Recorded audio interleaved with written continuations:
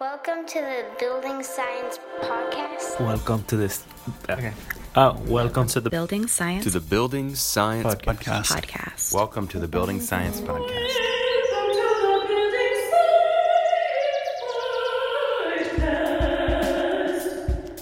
bringing the human factor to architecture and design. Brought to you by Positive Energy in Austin, Texas. Okay, hello and welcome back, everybody. Welcome back to the Building Science Podcast. I'm Christoph Irwin, here with our podcasting intern, Nico. Say hello, Nico. Hello. Miguel's not here right now. He is taking a much-needed vacation. Today, we have the great good fortune of having Tim White with Texas Healthy Homes with us, and we're going to be talking about hemp and hempcrete in the context of healthy homes, and actually in the context of the business of healthy homes. And when I say healthy, hempcrete has it coming and going. It's healthy for both the occupants. It creates indoor environments that are healthy for the occupants and healthy for the environmental ecosystems that produces hemp and upon which we all depend. So I'm going to give a very brief overview now of the subject of hempcrete. And then I'm going to introduce Tim, and then we're going to dig in. And I just want to refer everyone here that we did a interview with Maddie Mead of Hempitecture. So that's also a good place to go for more of the basic information. So hempcrete, it's not concrete. Hempcrete is a building material that makes a slurry like concrete. It might remind you of it, but hempcrete is made from a mixture of hemp herds, lime, and water. And herds is spelled H-U-R-D-S. That's the woody core of the hemp plant. And the variety of uses of the hemp plant could be its own podcast. It is a tremendous material. It is one that we're going to be talking about for decades to come, undoubtedly. So we're talking about hempcrete today because of its properties, right? Hempcrete would be called a biocomposite in our modern language, and it is certainly part of the future of construction because of its reduced impact on the land and its positive impact on us. It's been around for thousands of years as a building product, right? The Egyptians, 3,000 years ago, been used for things like ropes and nets and fabrics. In fact, canvas sails made out of hemp, the word cannabis comes from canvas, is related to the word canvas. So it's been used in shipbuilding. It is, for those of you listening from the Americas, from North America, the United States of America, I guess, George Washington grew hemp, right? It was an essential crop in colonial America, and it was used to make all sorts of things, even early forms of insulation.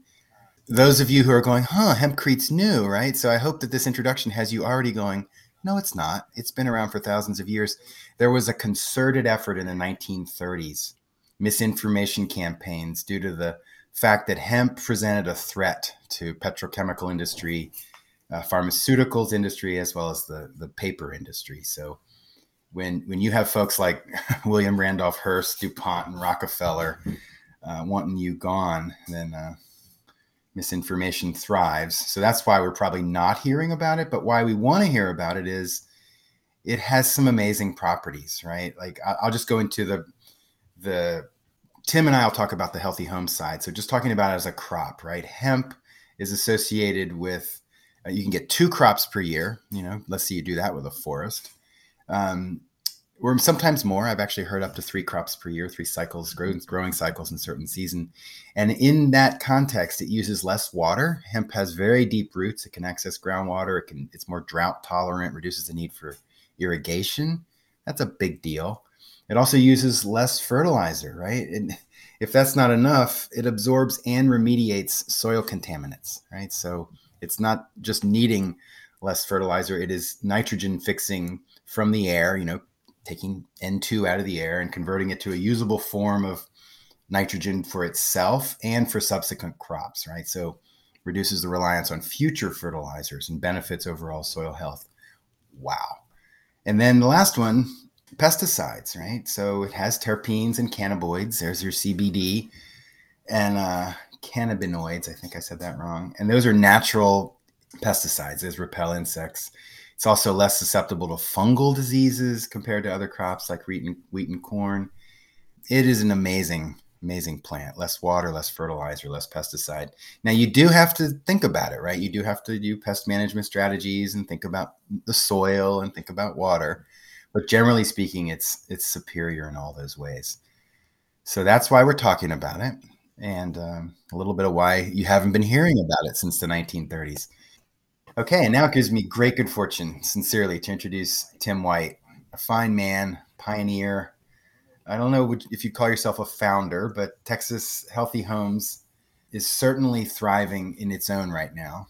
And Tim has been leveraging more than 3 decades of excellence in revitalizing natural building material practices, right? So the guy you're listening to is walking the talk, and he's also been willing to sort of push a boulder uphill against societal norms in the construction industry. So I want you to remember that. Since 2020, he's been focusing efforts on networking with different decortication facilities. That is the process that removes the hurd from the hemp plant. And his company also creates their own hydraulic lime. And we should definitely talk about the difference between hydraulic lime and quicklime. Well, I think I'm going to let you take over, Tim. I feel like I'm botching your introduction. Tim, welcome. Would you like to tell us a little more about yourself and particularly anything associated with your background? Yes, Christoph, thank you very much for inviting me onto the podcast today. It's an honor to get a chance to network with everybody out there and to try to promote the direction that we want to go in the building sector with using a nature-based solution, because that's where we need to go. As for me, I've been involved in natural building now since the late 90s. And in that process, I was noticing a lot of different wall systems being covered with airtight barriers that were of a natural material, light straw clay, straw bale. And we knew then that if we did that it would trap moisture inside of the wall system. So I dove off in trying to learn the most that I could about historic natural earthen-based plasters, and then moved in the direction of really trying to track down what was taking place with these historic lime plasters. And that led me down this rabbit hole of trying to understand what the Romans were doing. I was fortunate that after I did a tour in the service, I took my GI money and I went to college and got degrees in bachelor's of arts degrees in field biology and anthropology with an emphasis in archaeology. And so with those 2 degrees, I've been literally able to do an in-depth, hands-on, research-based Exploration. exploration. I have a friend who says, Tim, you have an intimate relationship with the materials that you're using because you are using them in the field and you're actively keeping track of the research that you're doing to try to go back in time and reperfect Roman concrete, basically. And that's what we're doing. We're using a high calcium limes that are based right now in Texas. We're using different types of pozzolans, which are amorphous silicas, volcanic ash, low-fired clays. And this gets us into the question that you had mentioned about, Christoph, of hydraulic limes that go with the hemp hurd to make the hempcrete system. You can use straight lime, but lime, it gets its strength by pulling CO2 out of the atmosphere as it turns back into limestone. What you do when you go down the direction of a naturally hydraulic lime or adding different pozzolans to a high calcium lime, you're creating a chemical reaction inside of it that creates different cementitious gels that lead to a set. Hydraulic limes mean that they will set underwater. For Yep. us, it also means that when we put our first coat of plaster, or if we put our binder into our our Roman concrete binder, basically, into the hemp hurd, and we end up putting it into a form as a cast in place system, is one way that hempcrete is installed into a wall cavity. You put boards on each side and you put it in the middle and you tamp it into place. Another direction to go is to make a block with that material. And with that block, then you can put it into a timber frame or a a mass timber structure. And so when you go in those directions, you start to take and do more of a post and beam or a pole barn sort of design or a skyscraper. And then when you go and make your walls, you can actually do a cast in place or make a block out of hempcrete that then you would stack in there. So an example of a skyscraper, we could replace all the metal studs, we could replace all the drywall with a hempcrete sort of block as our wall partitions, and then we can plaster directly over top of them.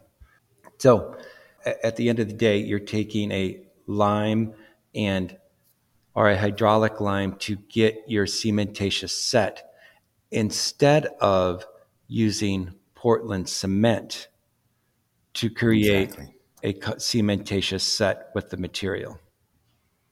Exactly right. Yeah, that's where I wanted to go with this. I mean, back to the lime, right? There's quick lime, calcium oxide, which needs 2,000 degrees Fahrenheit to be made, and then there's hydraulic limes, hydrated limes, slaked lime. If I'm understanding this right, that's calcium hydroxide, and it's only needing like 300 degrees Fahrenheit, which you can certainly do with electrical.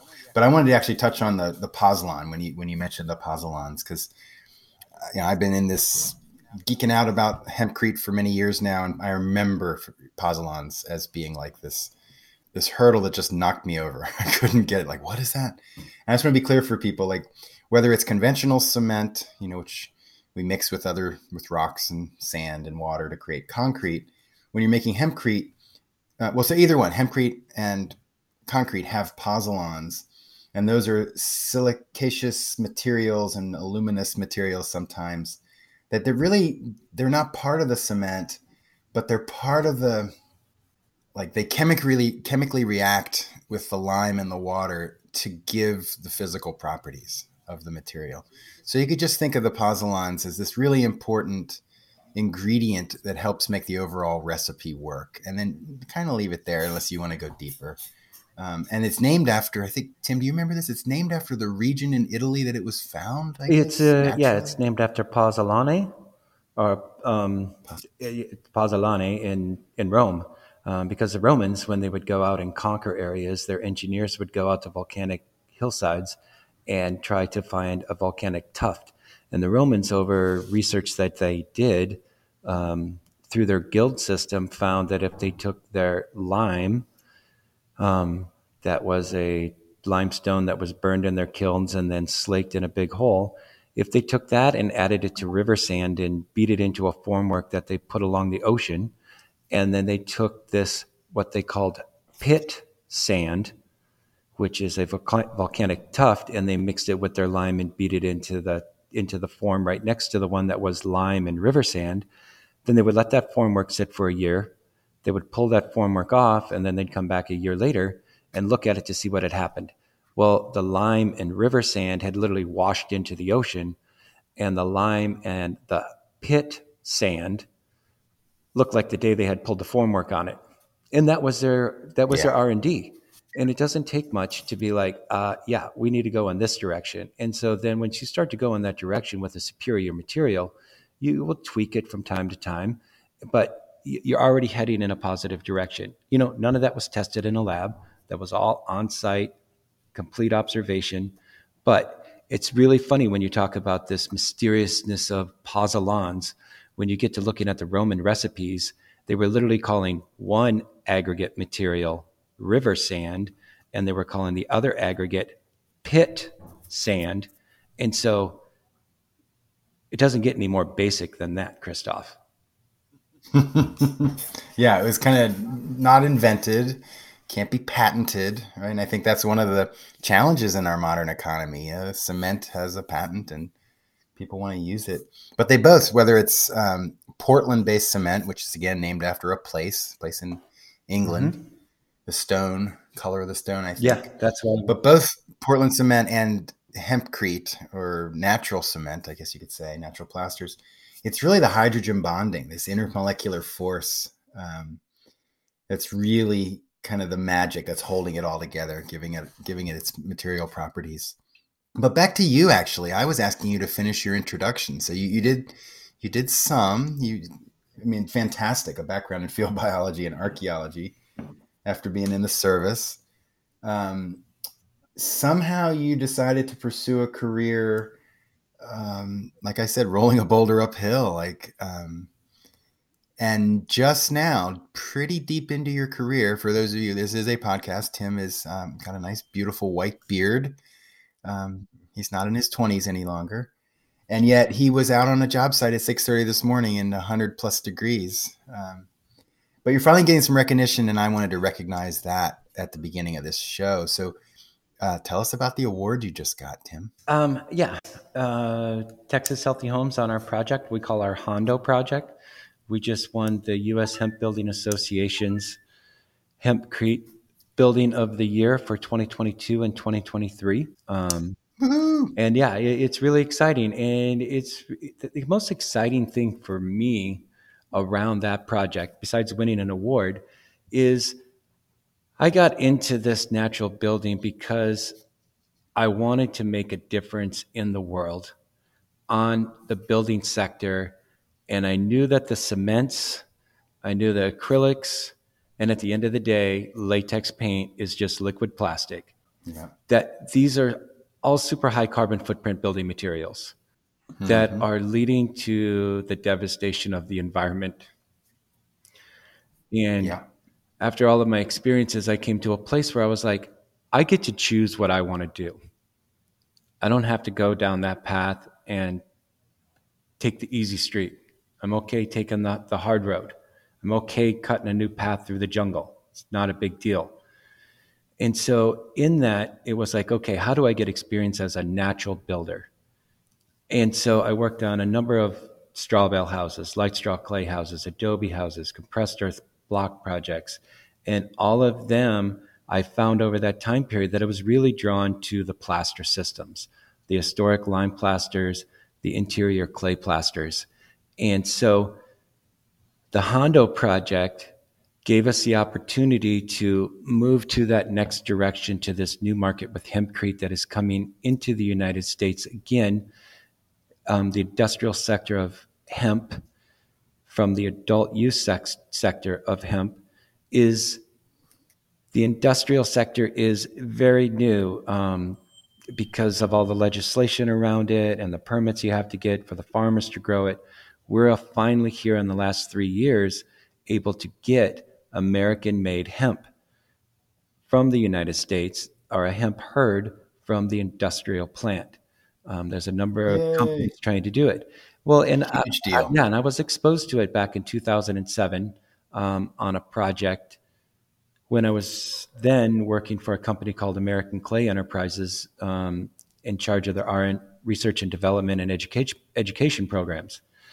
And I was like, yeah, this is really cool. It's just like a light straw clay project, except we're not using strong clay. We're using a hydraulic lime and hemp herd. But this all comes from Europe. As a sustainable builder is how I classify myself, not a green builder in any way, shape, or form, a sustainable builder. Because we look at the materials, where they're coming from, what's their carbon footprint.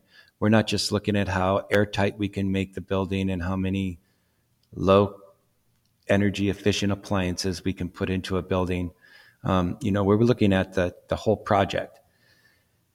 And since it came in, Absolutely. and since we were able to get an American-based herd, I was like, okay, right on. We can actually run this down.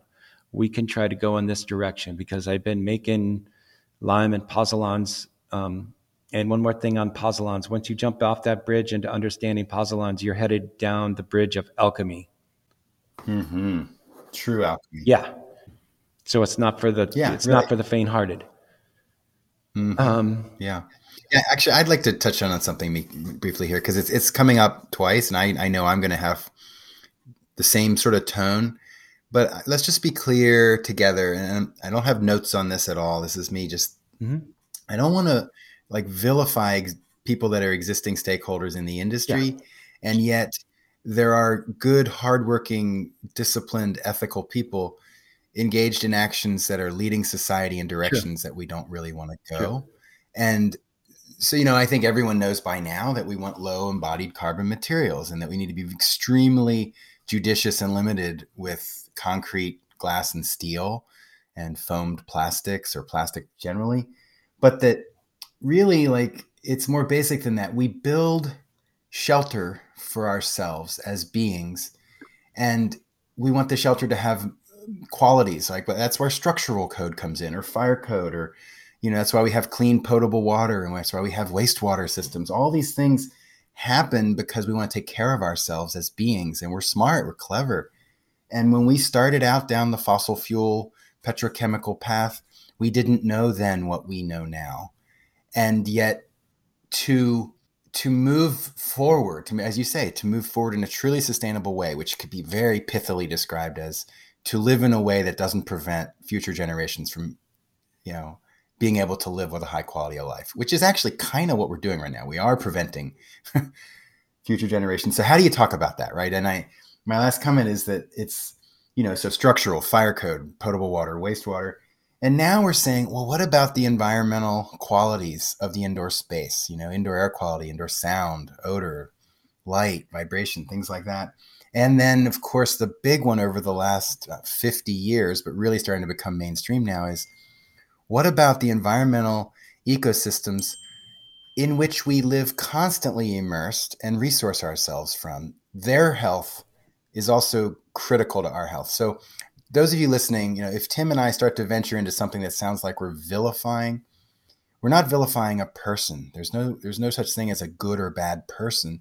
There's just skillful and unskillful actions in the world. And skillful action leads society in a direction that you could call, logically, you could say this is forward, this is progress.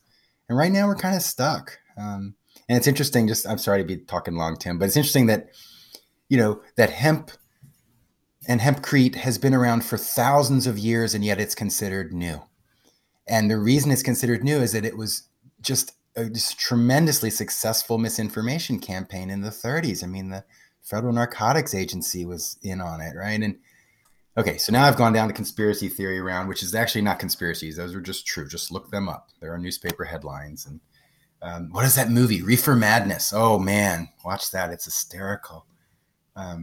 But back to you. We're talking about alchemy and pozzolans and your dedication to follow this rabbit hole. Well, and just try to get back to, okay, how do we create a house that could be sustainable, and how do we create a building that has some of those properties in it so that we can say, hey, here's an example. And so with the Hondo project, that's what we did. We're like, great. Hondo's a place in Texas, by the way, y'all. Hondo's a place in Texas. And this project's out in the middle of nowhere, and we never name any of our houses, our buildings that we do off of our clients. We always name them off of some feature. The project we're working right now on is the spring project, because the owners have a natural little spring on their property. But what the Hondo project did is it allowed us to use an American-based herd with our lime and pozzolan blends, our high Roman concrete blends that we're making. All the lime came from Austin, Texas. So a couple hours away. And then we took it a next step. We said, we don't want to use any drywall in this house at all. So we're going to take and make 10-inch interior walls. We did foot-thick exterior walls. We did 10-inch interior walls. For all of it was all hempcrete, every single wall, the bathroom wall, the closet wall, the guest bedroom wall, the utility room wall. Oh my gosh, the acoustics must be amazing. Yes, it's super quiet. You never have to worry about patch and drywall. And then we said, okay, the only other place that we got to figure out what to do is on our ceilings. I'm okay with using wood on ceilings because they look beautiful, and you put it up and you're done. And so we did all tongue and groove through this whole building, 2,400 square feet. Then we came in and we said, okay, we're going to do a coat of lime plaster on the inside. We do our 3-coat historic lime plaster with lime washes on the outside. And then on the interior, over our base coat of lime plaster, we did a finish coat of American Clay's earthen plaster. With the earthen plasters, you're able to put your baseboard down, and if you've got a little gap that normally in the modern construction industry, they would come in there and caulk that before they paint it. Well, we just put a couple of thin coats of plaster to build out to where the edge of our baseboard is. And then we just do the American Clay finish coats or however many. I mean, American Clay's product is kind of extensive from one coats to different sorts of finishes that you can get. We got like 1,200 colors. So you put the color in the plaster. And then we are really into adobe floors instead of concrete slabs. So we do a weight-bearing concrete grade beam wherever we have a weight-bearing wall. And in between there, we did adobe floors. This had 2,300 square feet of adobe floor in it. With that process you do, then we use a hot oil to seal it, give it 10 days to 2 weeks to dry and cure out, and then you can treat it like any normal floor. They actually outperform wood floors in their durability. You guys heard that listening, right? Yeah. And so, yeah, they're amazing. If you haven't walked on one, listeners, please find yourself the ability to go to a natural clay. Yeah. And the clay floors are available. Clay is available all over the world. Yeah. And so it allowed us to be able to say, wow, here's an example of a house that has no drywall in it, has no paint in it. We did not use one tube of caulk in the whole house. Okay, that's a mic drop. Oh, I mean, yeah. And so it's like, wow, and it's performing great. I mean, and so that's the exciting part about it, and winning a national award for it through the U.S. Hemp Building Association is how do they put it? The Hondo House is the new bar for sustainable building. Exactly. It's the benchmark. Right.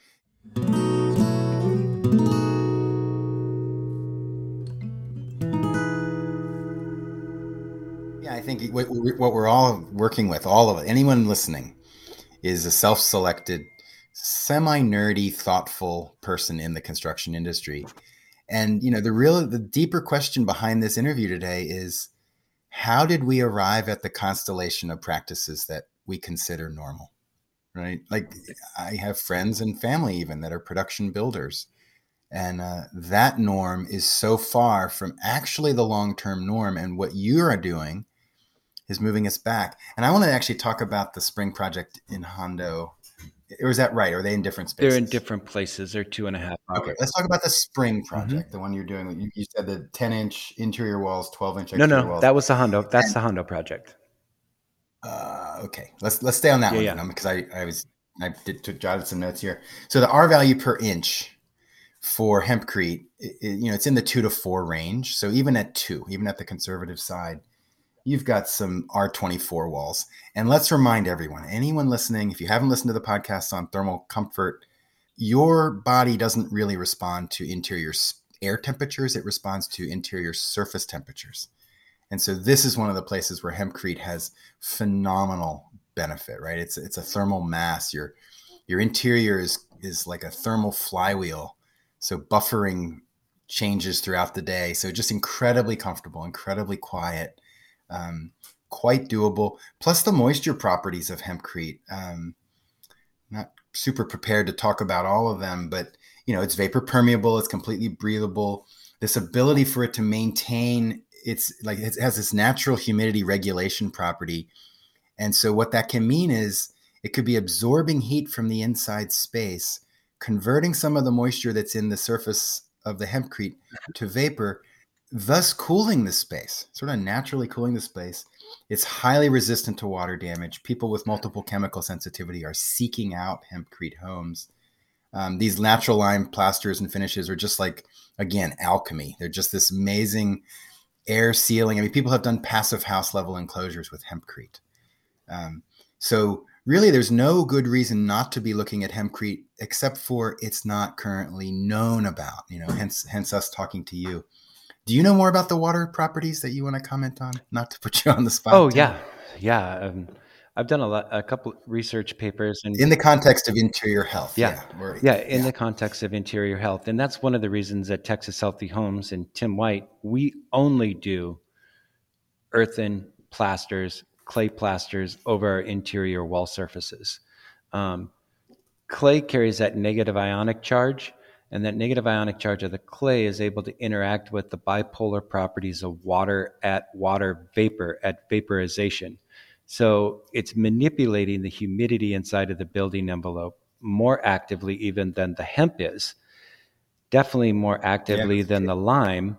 But as a finish, the lime's over the herd wall or the hempcrete wall, and then we do a clay finish over top of it. And so now we've got 3 products that are vapor permeable, and we've got a clay product on the surface that's even more wanting to interact with that humidity inside of the building envelope to get itself to between 45 and 65% humidity and around 56 to 65 degrees. That's where it's wanting to be, just like it is in the ground. We say those numbers again, Tim? Humidity. The humidity, 55 to about 45 to 65% humidity is what it's wanting to be at, which is kind of the same humidity that your mucous membranes in the human body like. And it wants to be at a temperature between 56 and around 70 degrees. In that zone is where it's naturally trying to go with itself. And so it's able to interact with that, what they call the latent heat flux of water of vaporization. And so there's an energy chain there. And then we're talking about liquid to steam energy, and anybody who's been burnt, liquid to vapor. Anybody who's been burnt with hot water understands that that's hot. But anybody who's been burnt with steam understand that that's a lot hotter. That is crazy hot. Yeah. And so it's manipulating that. What we're finding is that once you can manipulate that with the natural material, now you can start to look at downsizing your mechanical systems. And one thing that I've noticed in all of the natural buildings that I've done, from hempcrete to straw bale to light straw clay, all of them, the biggest problem that we have with getting good indoor temperature regulation is not going over to your thermostat and turning on the thermostat. The best way and the way it performs best if people start to open their windows. We were down in the Hondo project and it was 97 degrees outside. We had windows open, and when we walked inside, it was like 77 degrees. That's because the outdoor humidity is coming in and countering the lime plaster walls, going through a phase transition and absorbing. But we also have all of that mass. We don't have anything that's like a latex in it, so we don't have anything where it's condensating. The moisture and the humidity is not able to. So it's like literally stepping out in the sun and then stepping underneath a shade tree. You kind of get that difference. And so what we find is that it automatically wants to regulate that temperature inside of it. When you go over there and turn your thermostat and you turn your AC unit on and it's all airtight, what happens is you start to cool the wall, and then we start to get water condensating inside of our wall cavities, that extra humidity. And so going back to what they used to do, just open some windows or be strategic about it and open your windows in the evening and close them at about 8 o'clock in the morning. And you've already cooled that space inside. It's super insulative. I mean, going back to what you were talking about, the R value of hempcrete, I actually think the R value per inch on a good hempcrete wall system is closer to an R10 per inch instead of an R2 per inch, with all the research that we've done on site with how it is not a thermal conductor. It's got lime, which has got dual reflectivity in it, so it's not conducting any heat. And if you're not conducting any heat, it's hard to transfer that heat inside. Our modern code system has some crazy little test sample thing. It doesn't test the true thickness of the material. We did a little wall that was around a fire pit, and we needed a windbreak. So we threw down some bottles into some hempcrete material so we could see what it looked like through it. And that was about a 10-inch wall. The next day we started building fires next to it. It took us 2 weeks to burn through that little wall. And in the process, because it had glass bottles in it, it looked really cool. We were melting glass. Oh my God. And we did not get any heat transfer through the hempcrete until we were under 2 inches. thick. And I mean, I literally had a wall that was, I mean, it was a fire, big fire. Yeah. And so, By the way, y'all, glass melts like 2,500 degrees Fahrenheit, like very, very high temperatures. yeah, we were melting green glass and brown glass and all of that stuff that was inside of that wall. Because I was like, how long is it going to take us to burn through this, however thick a Corona bottle is? Yeah, incredible. And so, Please keep going. I have a question. So when I start to see those type of examples, and I've got my laser thermometer on the back side of the wall, trying to see if I'm getting any temperature difference at all from the sides of the wall to right in the center. And when we get down to under 2 inches of hempcrete, we finally start to see the heat starting to rise when we got literally a fire underneath of the wall. At no time did the hempcrete ever burn. So those are the type of things. It's like, how do we get to actually doing a true test on a wall? And going back, one more thing with the hempcrete wall system, I think that it's important that we cover, Christoph, is that when you go down this direction of the hempcrete wall system, we move from the modern conventional construction industry's hollow cavity wall system with 2x4s and insulation to a monolithic wall that is a solid wall, 10 inches or 12 inches, however thick that exterior wall is for the design, that does not have any thermal bridging because we don't have any 2x4s or 2x6s that are going from the exterior wall to the interior wall. So we get completely rid of our thermal bridging. We also, in the same process, went to a system where insects and rodents will not live in it because it's too hard for them to dig through it. Whereas if you go to a hollow cavity system, mice and rodents can get on an electrical line and run the whole length of the house on an electrical line going through every little hole that they cut in the 2x4s. Or they can just zip right up top the wall and crawl through a hole at the top. And so you end up heading down this. Yeah, let's just make it clear for listeners that hempcrete is filling in the spaces between structure. I mean, it's total cavity fill insulation, but it's not a structural. True. I know we've touched on it already, but people hear hempcrete and they think concrete and they think they're getting a concrete house and it's hempcrete structural. So that's not the case. Not the case. But yeah, I'm with you. Yeah. It's not the case yet. There are some of us like myself who are trying to see if we can make an Adobe style block out of hempcrete that could meet Adobe building code, and we could actually use it as a structural material for single story, 2-story houses and get rid of the framing altogether. In that interim, we're going in the direction on our future projects of going to a simple timber frame so we can get our shear value with our knee braces with the timber frame structure, put an engineered truss on top of it, and then we can infill it with blocks or with an infill type of system, a cast in place system. In the interim, also with the hempcrete out there are different block designs and different ways to do the cast in place that goes around the conventional stick frame envelope.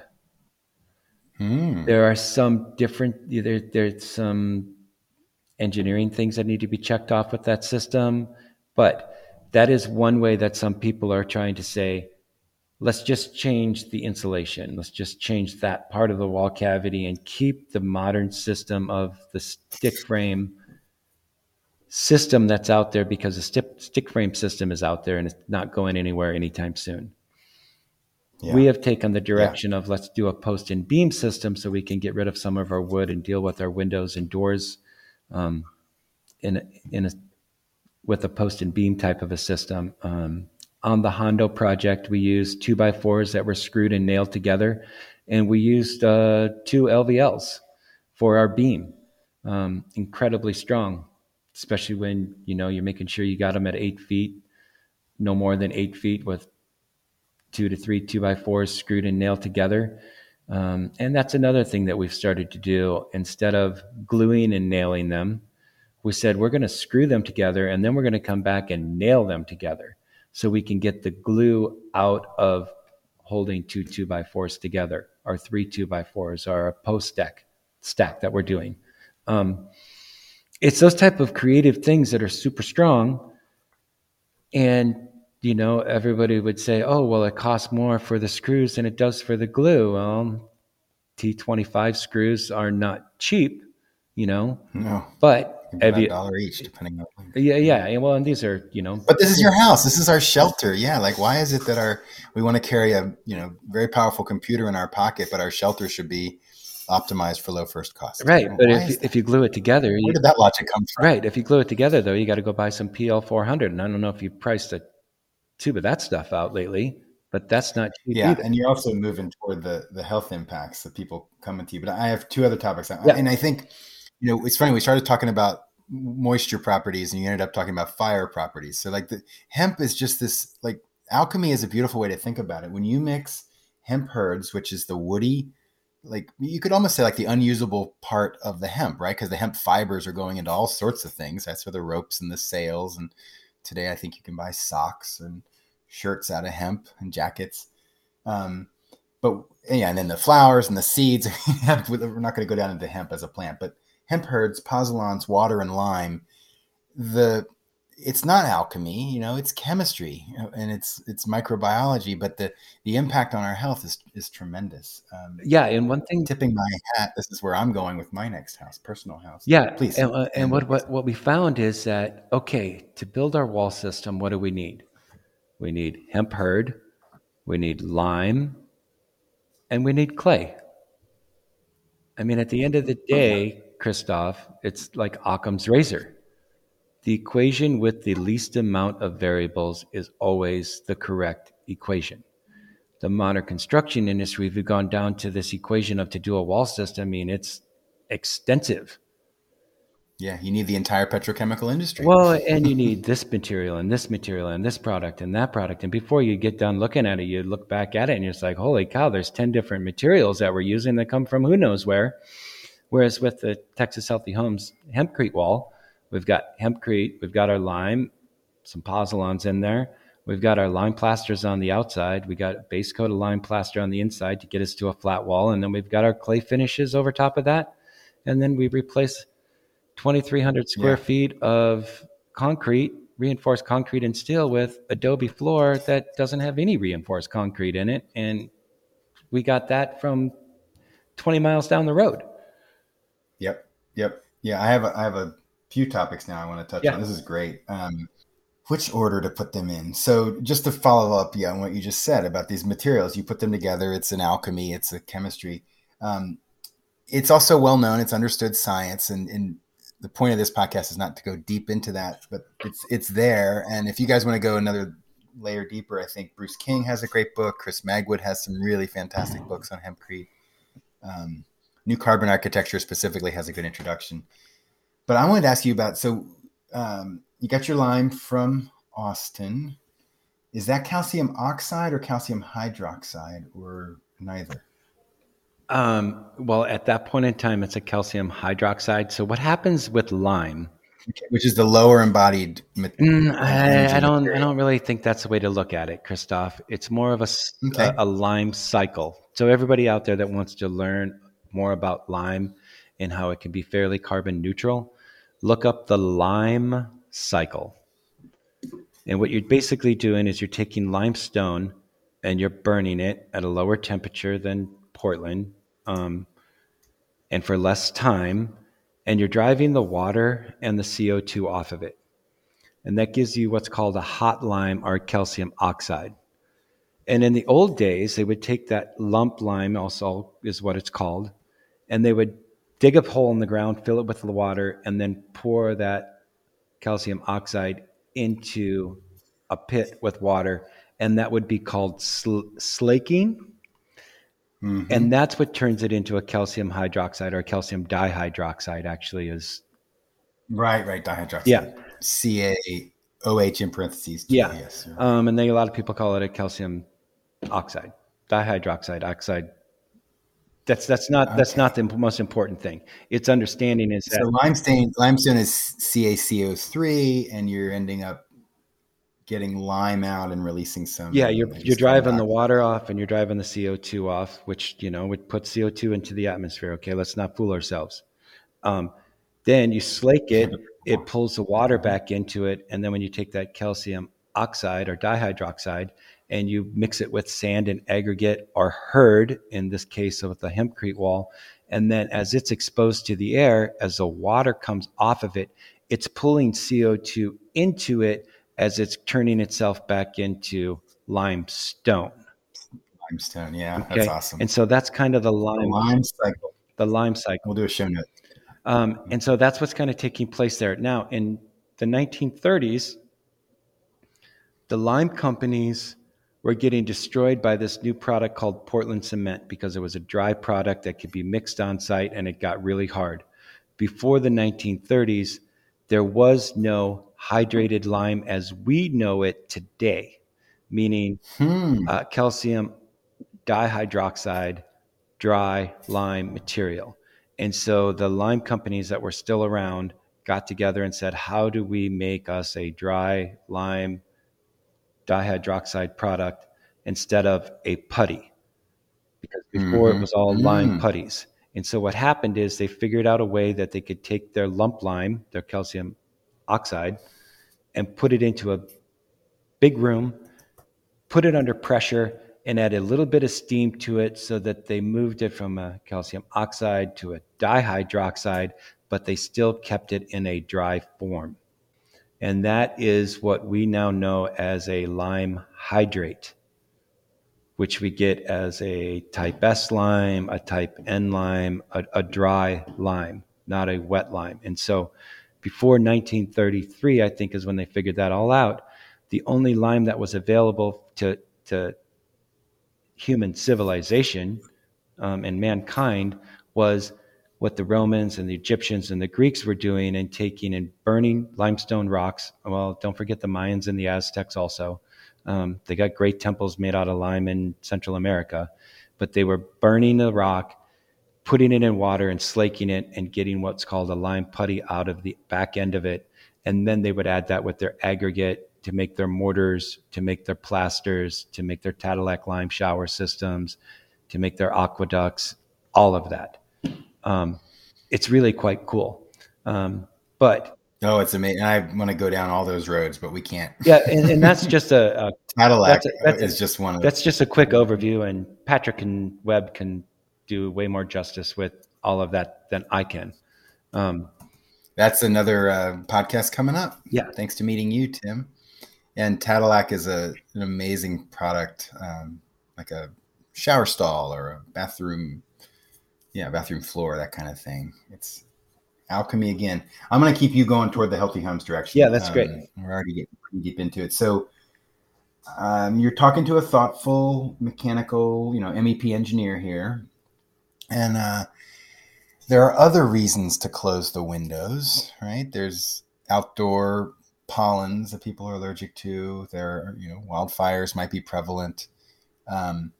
So you were saying, yeah, the challenge is that you don't really, the challenge with Hempcrete home is that the thermal comfort strategy isn't to close the windows necessarily and provide, in the summer, right, absorb the heat and send it outside.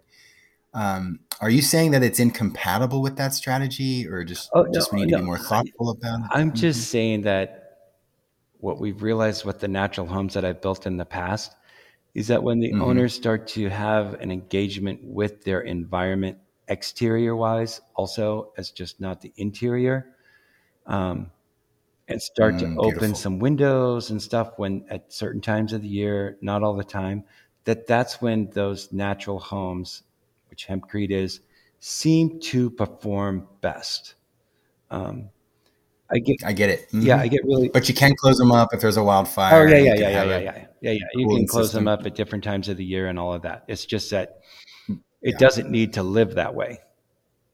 Mm-hmm. Yeah, I am very sympathetic to the notion that, a lot of homes today are built with connection to nature as a high priority. Of course, right? We are natural beings, and connection to nature is its own inner alchemy. You've got the word alchemy in my head. but the connection to nature that we see a lot of is in the form of large glaze, lots of glass. So you can see outside, which implies probably more structural than would normally be needed for smaller windows. But the point is, the connection to nature as a visual thing is underthinking it tremendously. The actual connection to nature that we want is that mass of outdoor air that we want in our lungs. And the actual connection to nature that we want are the healthy biofilms that naturally grow on bio-based materials, like natural clays and plasters and things, as opposed to what grows on glass or grows on steel or Plastic. paper from sheetrock. Yeah, so it's this interesting thing where we kind of misinterpret what connection to nature means when we design homes. What I've realized in the building industry is that we've gone in this direction of we're going to make a bunch of big glass windows and then everybody's going to have a connection with nature, and that's not working. So what we've taken as a philosophy at Texas Healthy Homes is we're going to make smaller windows that still allow you plenty of daylighting, but we're going to get more energy efficiency because we don't have such a big hole in the wall. And we are going to create covered outdoor spaces that are attached to the house that make it really easy for the occupants of the building to use those spaces. And so we're after making kids' rooms smaller, not bigger. We're about making a bigger open space inside of the house with the kitchen, living room as an open space so the children can start to come out into those spaces, or the children and the people inside of it have a really nice breezeway, or they have a really nice covered porch outside that you could screen in and give them a nice space to strategically make them an outdoor living space that is usable so that we can get the people outside, because you can't have a connection to nature looking through a window. You got to be outside in nature, in that space, to have a Yeah. connection with nature. And so we get a lot of blowback from some architects that see our designs and we're like, this is the way we're going. Yeah, those are small windows compared to what would normally be a full wall of glass. But we made this beautiful dog trot or breezeway down through the middle of the house that's all covered. It's got a nice porch outside. Makes you want to go out there. And, Christoph, at the end of the day, when you mechanical engineers, you guys start to look at your glazing that you have on a house and be like, okay, that's going to determine what type of a unit we got to put in this thing, because you know exactly where you're losing your energy. Yeah. That's the dominant energy loss or gain. Yeah. Absolutely. And so if you can get down closer to 13% of your wall surface kind of on a passive house or a passive solar design, instead of having 30% of your house being glazing, I mean, there's just a huge amount of energy loss that's taking place there in those huge windows, to where at that point in time, it doesn't matter if you got a hempcrete wall or not, because you're losing so much energy out of that window. Yeah, I'm with you. And so that's a struggle that we deal with all the time. It is. And it's one it's deeply woven, right? Like, so we are naturally highly visual creatures. We use our visual sense for food, shelter, clothing, mating. I mean, it's deeply biological, right? So this reliance on our visual sense to regulate our activities is something that we shouldn't really fight against.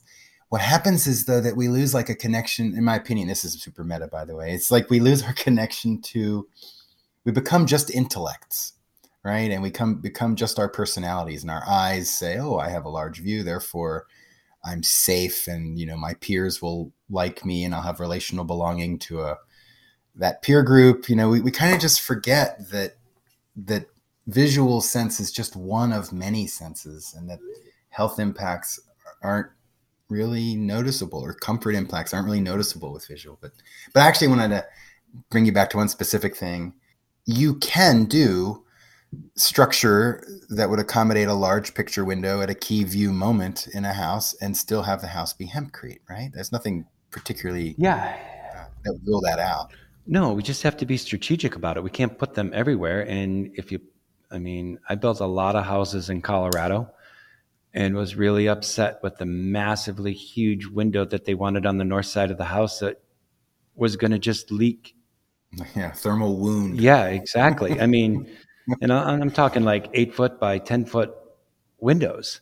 I mean, Yeah, just in case your ankles grow eyeballs later, you might want them to peek out. yeah, and Yeah, I'm with so you. it's like we need to. Framing key moments and promoting the connection to nature. It's all. It's that's one thing. I feel like it's not as thoughtful as it could be Yeah. right now, and yet at the same time, right? It's tempting to say, "Oh, these architects," right? Yeah. Well, who are the architects responding to? Who are they taking cues from? Right? Their clients. And so it's an interesting kind of various roles in society.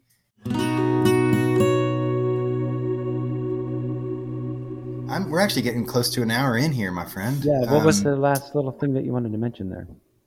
It's cost. It is cost. Like, and it's not just cost, but so cost dovetailed with, in the pre-call to set this podcast up, you were explaining to me that you're getting calls from around the country of people with really tragic health issues, multiple chemical sensitivity being one of them. And they're saying, "Oh, I live in Detroit, or I live in, I don't know, wherever you were saying, Ohio. but they're willing to move." Yeah. Yeah, Ohio. They're willing to move to wherever to live in this home. So that's one thing. I'd like you to discuss that, and then we can maybe circle back to the cost issue. Okay. Yeah, I can do both of them. I mean, there's people out there that I never knew about that have toxic mold in their bodies. Yeah, And it's coming that's a from real the thing. built environment, the chemical sensitivities that people are having now, and the problems from carpet and paint and all of that. And so that was another thing with the Hondo project. I was setting out to say, hey, here's an example that doesn't have any of that. It is no longer something that somebody you can tell you that, oh, that can't be done because it's never been done before. Well, we just did it and won a national award with it.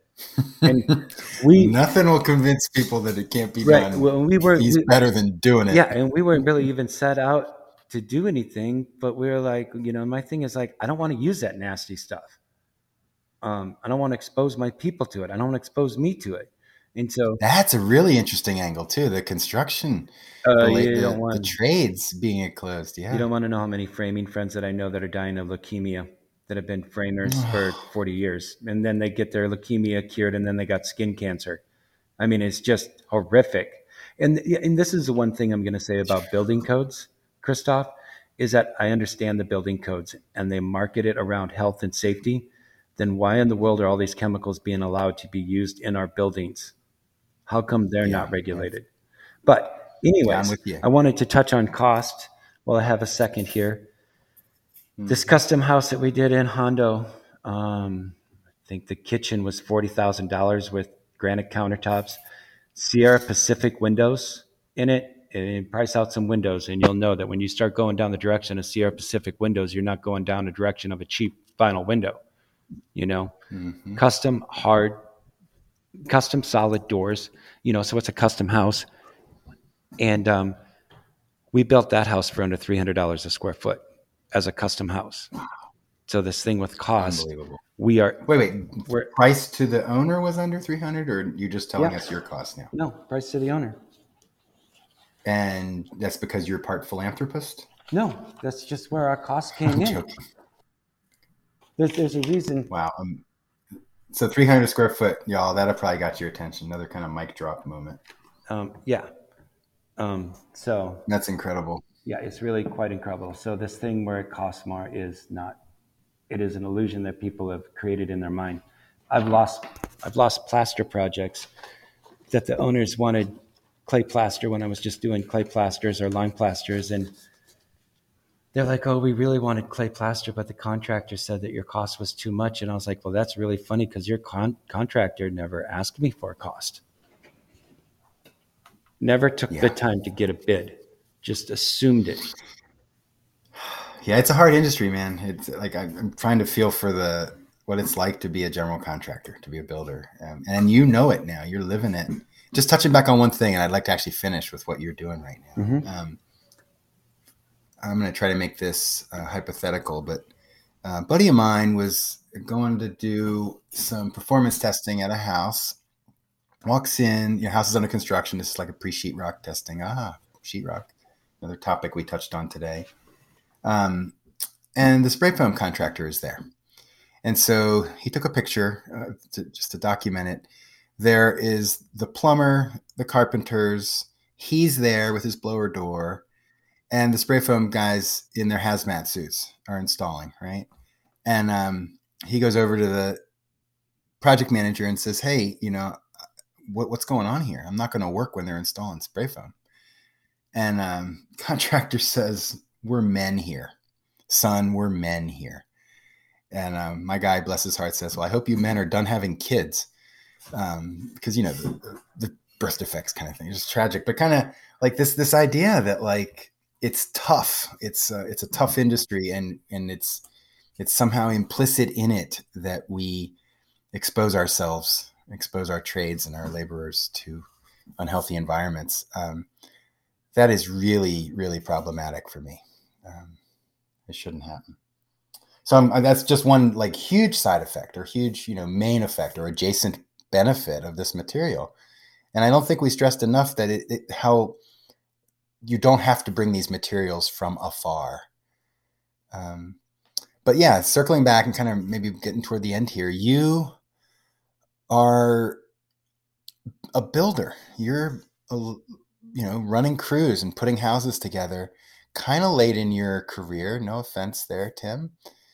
And really the rubber's meeting the road. Your popularity, or at least, what is it? The recognition of society toward these materials is finally starting to happen for you. Where do you see that going for yourself? I see us going in a direction of being in consultants, training crews. We got big projects all over the country. Oh, really? Projects that are 100 units that people want to do. So these projects are aspirational currently, or happening, going up? They're aspirational right now. We've had but still, meetings with, I've met with 3 in the last few weeks. But there are developers that know that if they can make a building with natural materials, that it's going to be better for the people that live in them, which is where their focus is. They know that if they build those type of houses, that there's a huge market for them. And to get into it, you can charge whatever price you want, because it doesn't matter. People are going to buy them. Yeah. The only reason people are buying the houses that are in the market today is because it's the only ones that are available with the spray foam and all of that stuff. People would really prefer not to have that. So but those people also understand that the knowledge base is not out there with these historic materials. It's almost lost, to tell you the truth. Wow. And so we're trying to figure out, how do we position ourselves to be able to help in more of a national or international level, with setting up training programs to teach other conventional crews to switch over to using nature-based solution materials, and not be the ones that are actually coming in and saying, no, we're the only ones that know how to build this. Say, this is the materials that we use. This is our track record with using these materials. This is our success with using these materials. We've been hired to come in and turn your drywall company into a clay plaster company. Or we've been hired to come in and turn your conventional construction company into a Hempcrete building company. Or to our masons that are out there. We're here to show you, you got great masonry skills, but we're here to show you how this Hempcrete block with a lime mortar goes into this mass timber frame building. And then also doing the consulting, and really trying to move into, like, how do we position ourselves to help to get into AIA continuing education courses for the architects, so we can show them get into those mainstream practices. The mainstream practices, so people can start to say, hey, this is exactly what we need. We're not getting taught it in college. I mean, it's just not getting taught in college, Christoph. None of this natural material stuff is. Um, and with the MEP 2040 challenge that you're a signature Yeah. on, it's like, how do we support you guys with educational Yeah. Well, programs yeah. so that we can move in this direction? Because that, I mean, the clock is ticking, brother. Yeah. Yeah. I'm with you. Clock is ticking. And yeah, I'll keep concise, but really appreciate your time. And it sounds like, so my last question was, can Hempcrete scale? And it sounds like you're optimistic that it can. I mean, and that's sort of the next chapter in your career, is to really focus on the scaling issue, the training issue, this lost art, these lost skills. And that, yeah, we already do plasters, right? We could do natural plasters. We already do masonry. We could do natural materials. Yeah. Yeah. So it's readily transferable. Yes. And can hemp, industrial hemp scale? There's a lot of people that are working really hard on it, trying to make it scale, trying to put it into rotation crops. Yeah. The reality, Vast scales. yeah, Mm-hmm. the reality of the world is, though, I need architects to start to spec it. I need developers to start to say, hey, we're going in a different direction here. We know that it might be cost us a little bit more out the gun, but we know that in 5 years that we're going to be ahead of the curve. And that is what eventually, using more herd, building more hempcrete houses, is what's going to actually help our local farmers and our small scale farmers and our large scale farmers, because the farmers want to get it into the rotational crop.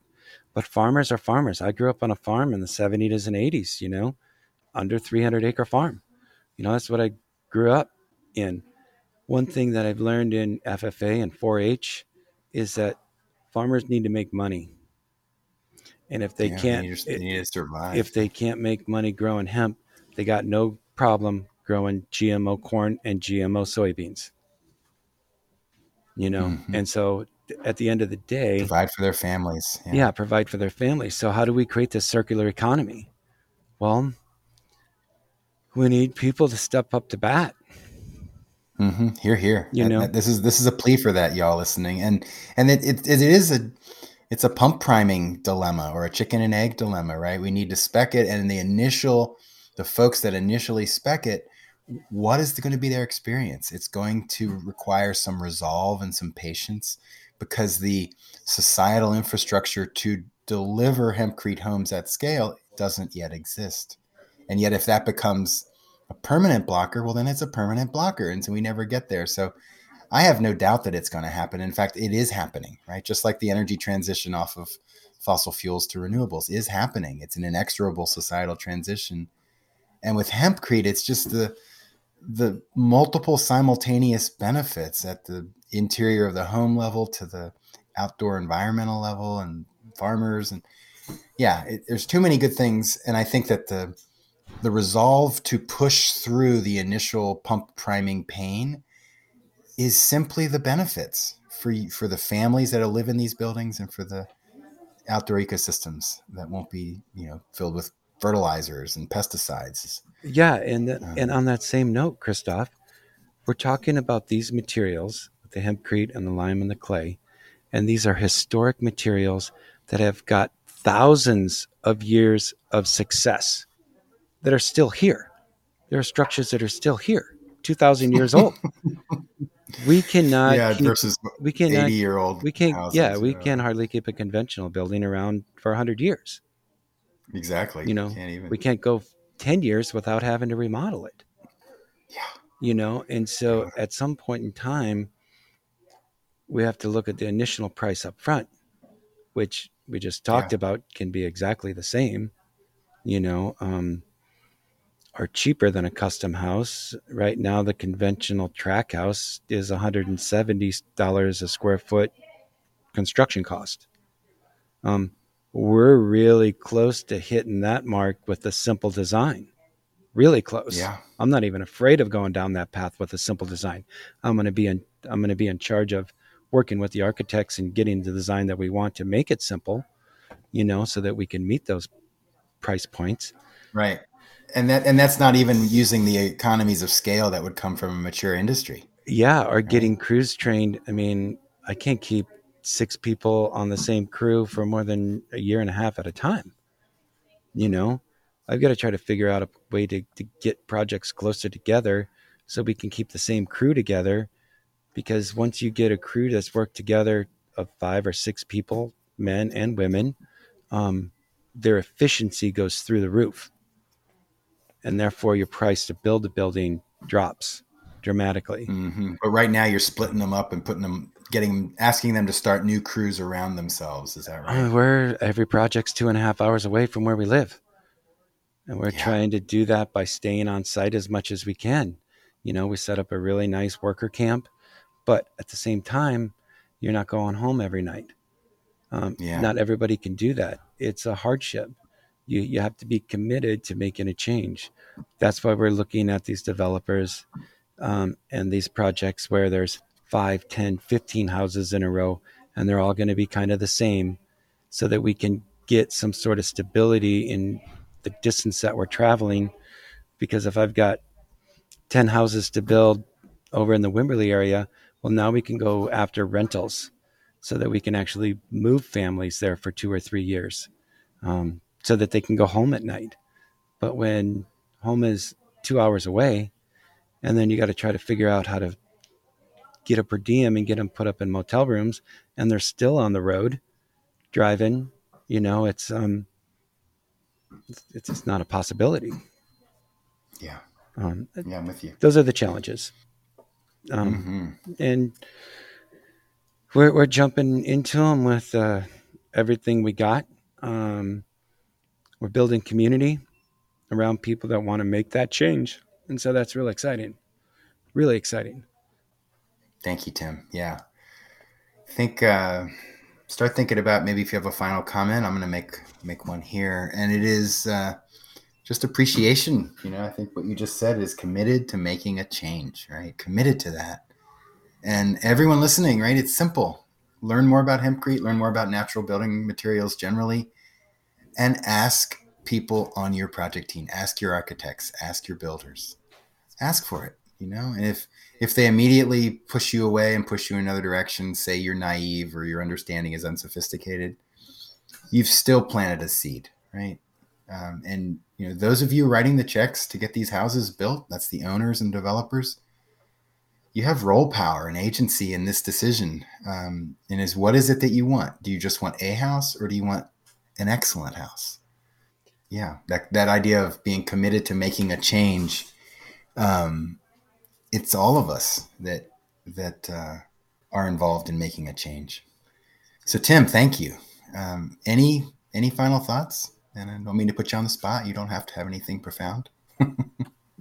The only people that can make change happen is people who make a commitment to make the change, to be the change, you know?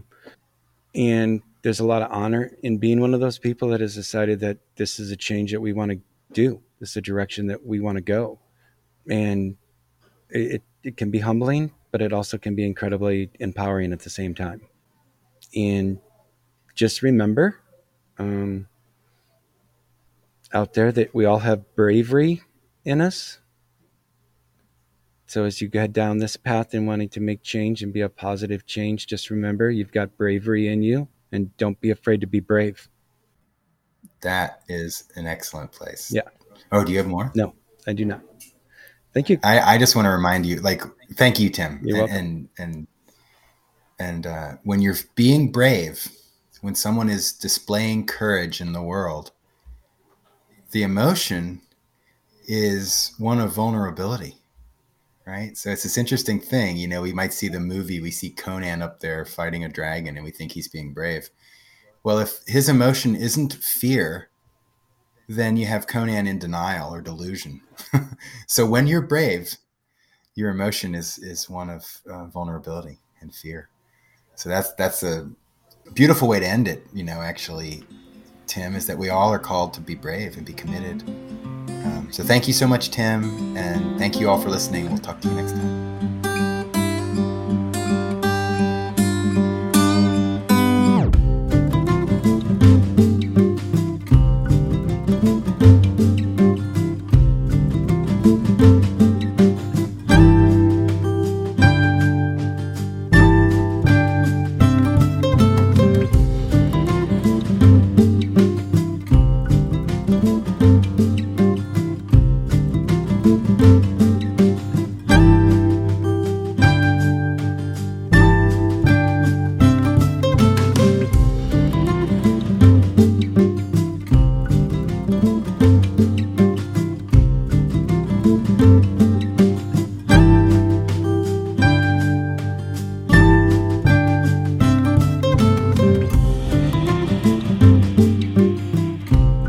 Bye.